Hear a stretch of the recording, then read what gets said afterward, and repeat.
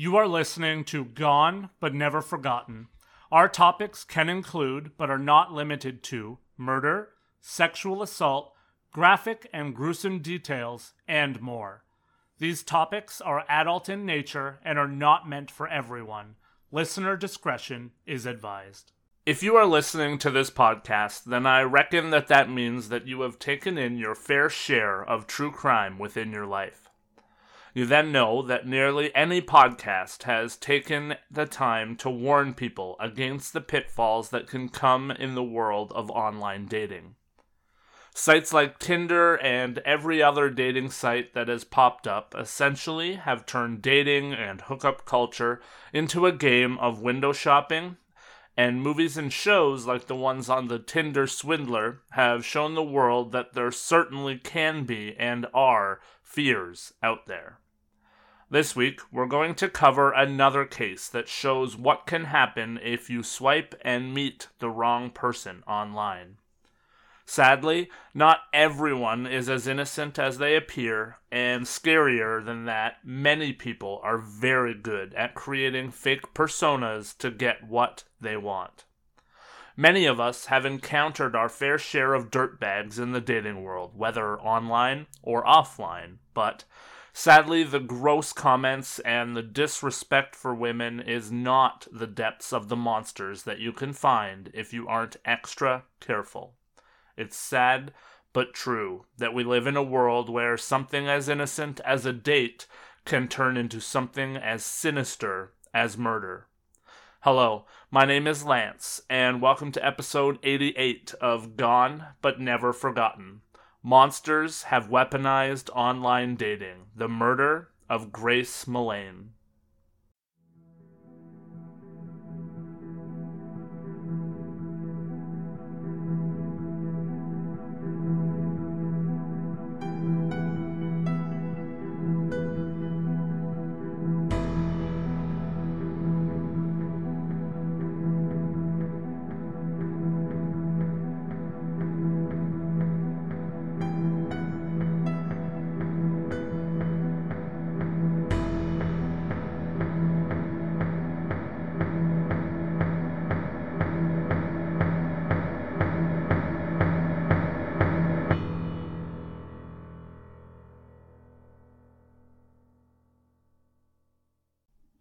Grace Millane was a 21-year-old woman when she embarked upon a gap-year vacation in South America and then headed for New Zealand. She had just graduated from the University of Lincoln with a bachelor's degree in advertising and marketing. Grace was a very talented artist from an early age, and she absolutely loved life. She loved to go on adventures, and she loved doing and trying new things. She was always a positive person, according to everyone that knew her. She was from a middle-class family, something that certain corners of the media would attack later, saying that was why this case got so much attention. Grace's adventures started in South America, where she would spend 6 weeks, and then she landed in New Zealand on November 20th of 2018. When she first arrived in New Zealand, she spent 10 days exploring the Upper North Island. On November 30th, she would wind up in Auckland. December 1st would be the last time that anyone heard from Grace, though, which was incredibly strange because her 22nd birthday was on December 2nd, and she didn't respond to anyone's birthday wishes.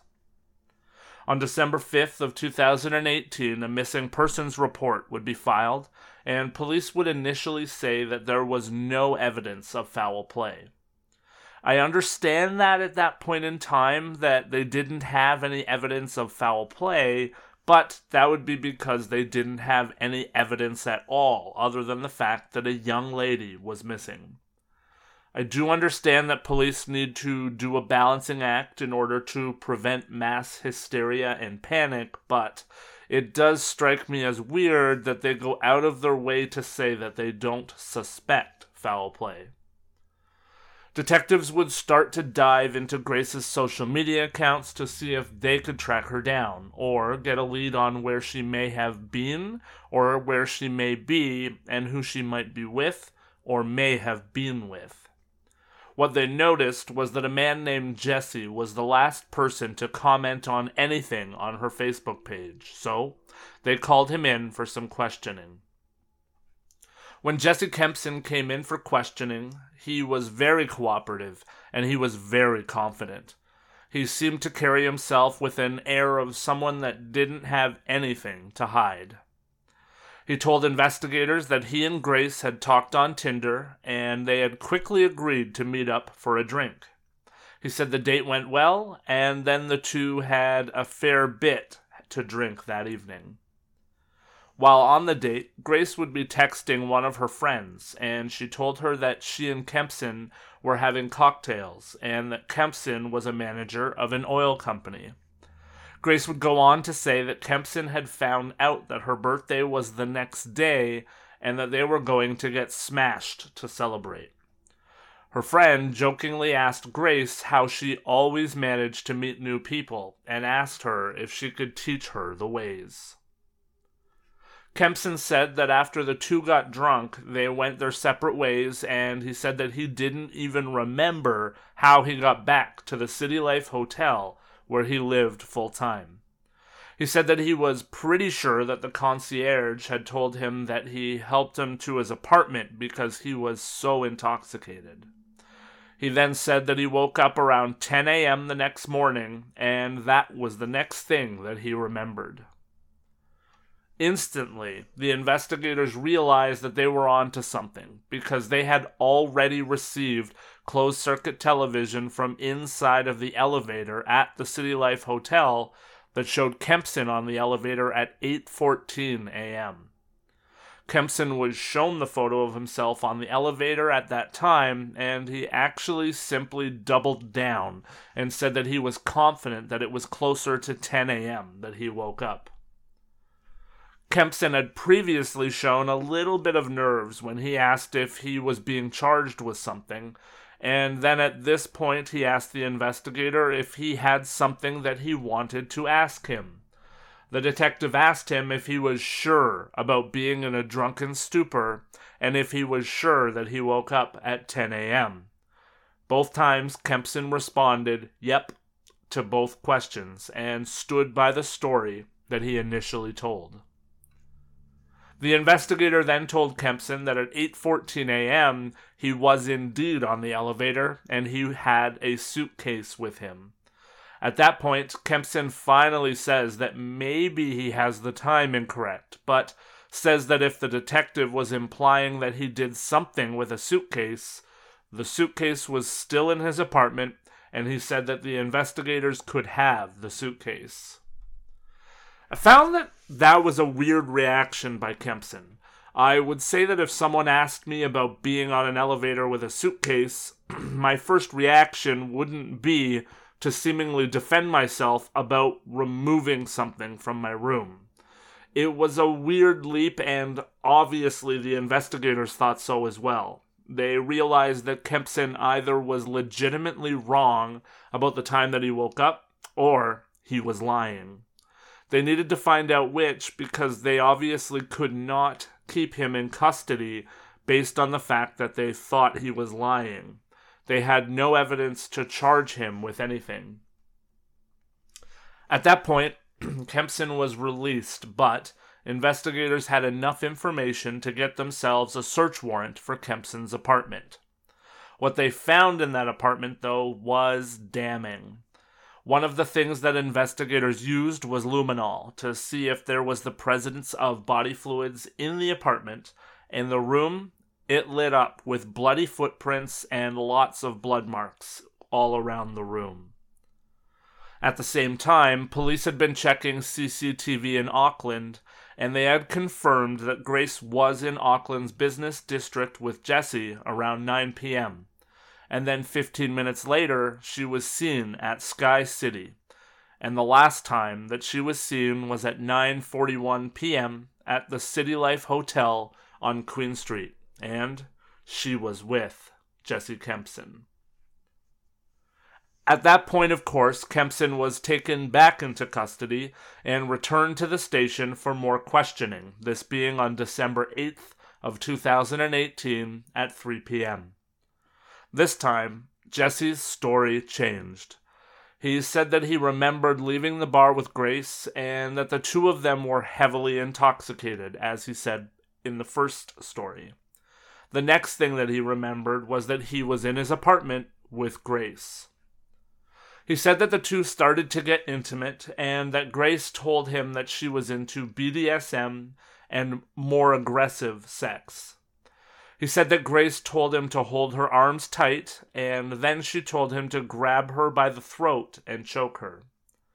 Kempson then said that the next thing he remembered was waking up after falling asleep in the shower at 6 a.m., and that was when he realized that Grace was dead inside of his apartment. Jesse then said that he was in shock, and he didn't know what to do because he knew that nobody was going to believe him if he said that she had died on her own inside of his apartment. He would then explain to investigators that he full out panicked and he drove to the Waitakere, which is a small, mostly rural area to the northwest of Auckland that is heavily forested and rugged. He said that he went there, dug a hole, and buried a suitcase that had the remains of Grace inside. Jesse was officially charged with murder on that date, December 8th, 2018. Investigators would go to the area that Jesse indicated, and they indeed found a suitcase that was buried in a very shallow grave that contained Grace Millane. Her body was found on December 9th, off of Scenic Drive. So, at this point, officers were looking at really one of two things. They either had a cold-blooded killer on their hands who had likely planned to kill Grace, or they had a man who was what he said, a man who got spooked and didn't want to spend his life in prison because of something that he didn't do. Obviously, more investigating was going on while all of this happened, and a lot would come to light that certainly showed, in my opinion at least, that he was much more guilty than protecting his tail. When analyzing his activity on the internet, investigators found that he had searched things like duffel bags and suitcases. He had also Googled car rentals. He also had searched flesh-eating birds, and he searched to find out if there were vultures in New Zealand, and even Googled, quote, hottest fire, unquote. Finally, he also had researched the Waitakere Ranges. Investigators also found that Kempson was a prolific user of Tinder. He would be speaking to dozens of women at any one time, regaling them with stories that were made up about who he was, who he knew, and what he did for a living. Perhaps the most haunting thing was that on the same morning that Kempson said that he found Grace dead in his hotel room, he was on a date with another woman from Tinder. While on the date, the woman that he met with said that he seemed distant and lost in his thoughts. She said that he also had told her that he was friends with a lot of police officers, and that they were currently baffled because they were having a lot of disappearances in the Waitakere that they couldn't explain and that they were not finding bodies. He said that police dogs could only smell 5 feet underground, and as such, if the bodies were being buried deep enough, then they would not be detected by those dogs. He then said that he knew a guy that had accidentally killed his girlfriend when they were having rough sex. He said that it wasn't the guy's fault, and that it was crazy that a man could make one mistake sexually and spend the rest of his life in prison. So, I have to say 2 things here. First of all, this is super weird chatter on a first date. The woman said that when the date was over, she walked the other way, away from Kempson, because she felt like there was something seriously wrong about the guy. Also, could she have been more right? Who knows what this man's plan was? It sounds to me like he had something further planned. When the two left, he said, "My car is this way," to try and coerce her to come with him. So, who knows what his endgame was on that day also. Thank goodness that woman went the other way. I would say that dark topics like that are very strange on a first date, even if they aren't in hindsight after you know that a man was a killer. It also sounds to me like he was trying his stories out on a real person. He wanted to see how someone would react to a story where a man accidentally killed his lover when sexual activity went wrong. Just a very strange conversation indeed. Red flags aplenty, and thankfully that woman saw the flags from a distance. Essentially, that would become what the entire trial would be fought over. The trial began on November 4th of 2019 with jury selection, and the defense even managed to get name suppression for Kempson. That meant that his name was kept out of the media in New Zealand. However, his name was published by media in other countries. A major part of that was because the defense didn't want it to get out into the public or even into the minds of the jury or the judge that Kempson was also awaiting trial for rape and assault in 2 other cases with 2 other women. The defense would present a man that had awakened from a night of partying and found a young woman dead in his apartment. The defense said that Kempson didn't know what to do and he panicked. He would lend that Kempson knew that he would not be believed if he told the true story to police, and instead he went into self-preservation mode. The defense would present that Grace had consented to BDSM and rough sex. This defense was looked down on by everyone watching on because it was believed that the case of the defense was to say that Grace's consent led to murder and was thus her own fault. The prosecution would contend that sexual consent was not grounds for a murder defense. The public viewed this as the defense saying that Grace was indeed responsible for her own death because of her sexual content and her sexual consent. Another key to the case was the fact of intent. In New Zealand, to be charged with murder in any way, shape, or form, intent needs to be proven. So, the major tipping point in this was what Kempson's intent was when he invited Grace to his apartment, and also what his intent was once he received consent for rough sex. To that end, the defense would set out to prove that a person could pass out from a very minimal amount of choking when inebriated and then not come back to consciousness because of that intoxication.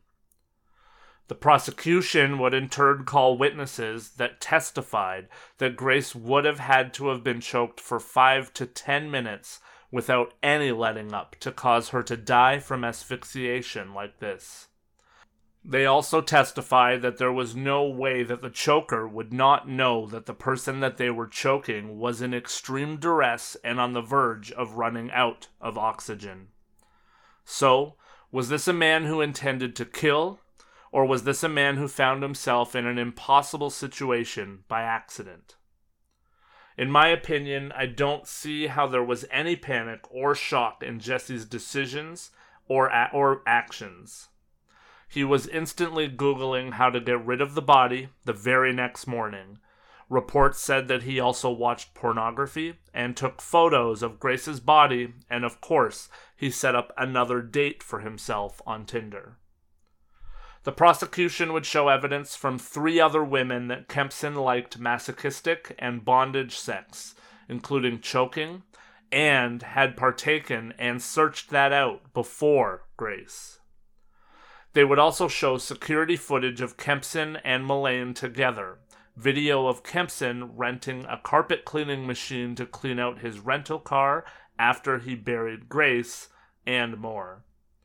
In all, the trial would go on for 3 weeks, and the jury would go into deliberation for 5 hours, and when they came back, they announced that they had unanimously found Jesse Kempson guilty.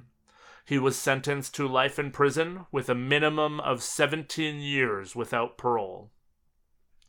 Kempson, with new lawyers led by Rachel Reed, of course, appealed his conviction.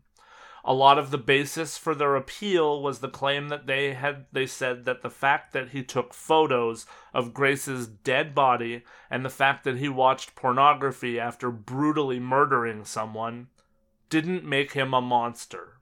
Yep, you heard that right.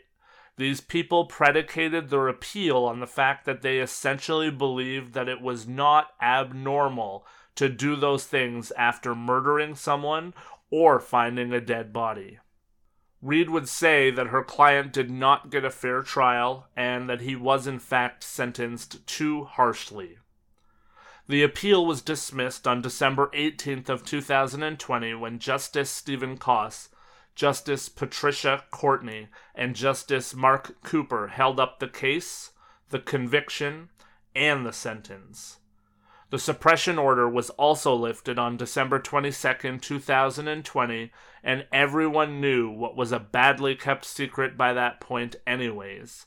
Jesse Kempson was a man who was convicted in October and November of 2020 of rape and assault against 2 other women. The truth was out. The sad reality is that one of those women, who was an ex-girlfriend of Kempson, came forward later in a documentary and stated that she had come forward and wanted to press charges against Kempson before he even met Grace. She met Kempson on Tinder in 2016, and the two quickly wound up in a relationship together, but she said that she saw the dark side of Kempson early and often.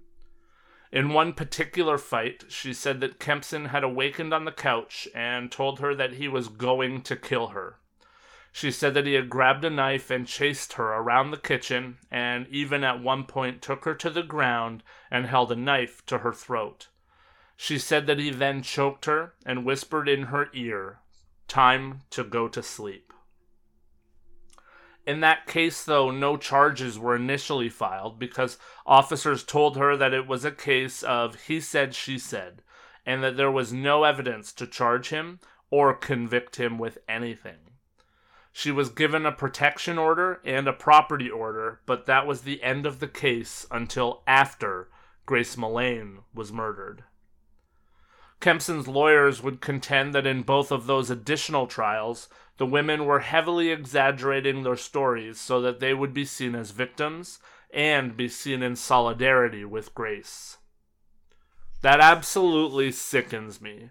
I've touched on this before. I obviously understand why there are people who are defense attorneys for a living, but my goodness, that must be the hardest job in the world sometimes. I'm sure that there was zero chance that this was a man who was ramping up his violence and ramping up the way that he treated women while also clearly being a chauvinist and a pathological liar who said whatever he had to in order to get whatever he wanted. There was zero chance of that, right? Everyone is a liar. Well, everyone except Grace, who lost her life, but clearly that may have been her own fault too, right? I sincerely hope that the listeners out there can sense my sarcasm here. Anyways, on June 29th of 2021, the Supreme Court dismissed Kempson's application for leave to appeal the verdict, and all of his appeals were officially exhausted after that, in terms of trying to overturn his conviction. Jesse Kempson will spend the duration of his sentence at Auckland Prison, a prison that has been designed to provide inmates with rehabilitation instead of punishment.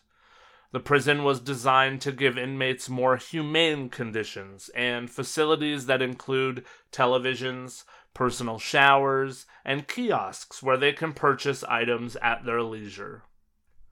I think a week ago that would have been shocking to me, that that's how a prison system works, but as a little aside, I did finally get to do the tour of Kingston Penitentiary here in Ontario at the start of July, and can report that if you don't know it, That is the way that most of our prison systems in the world are treating monsters like this guy.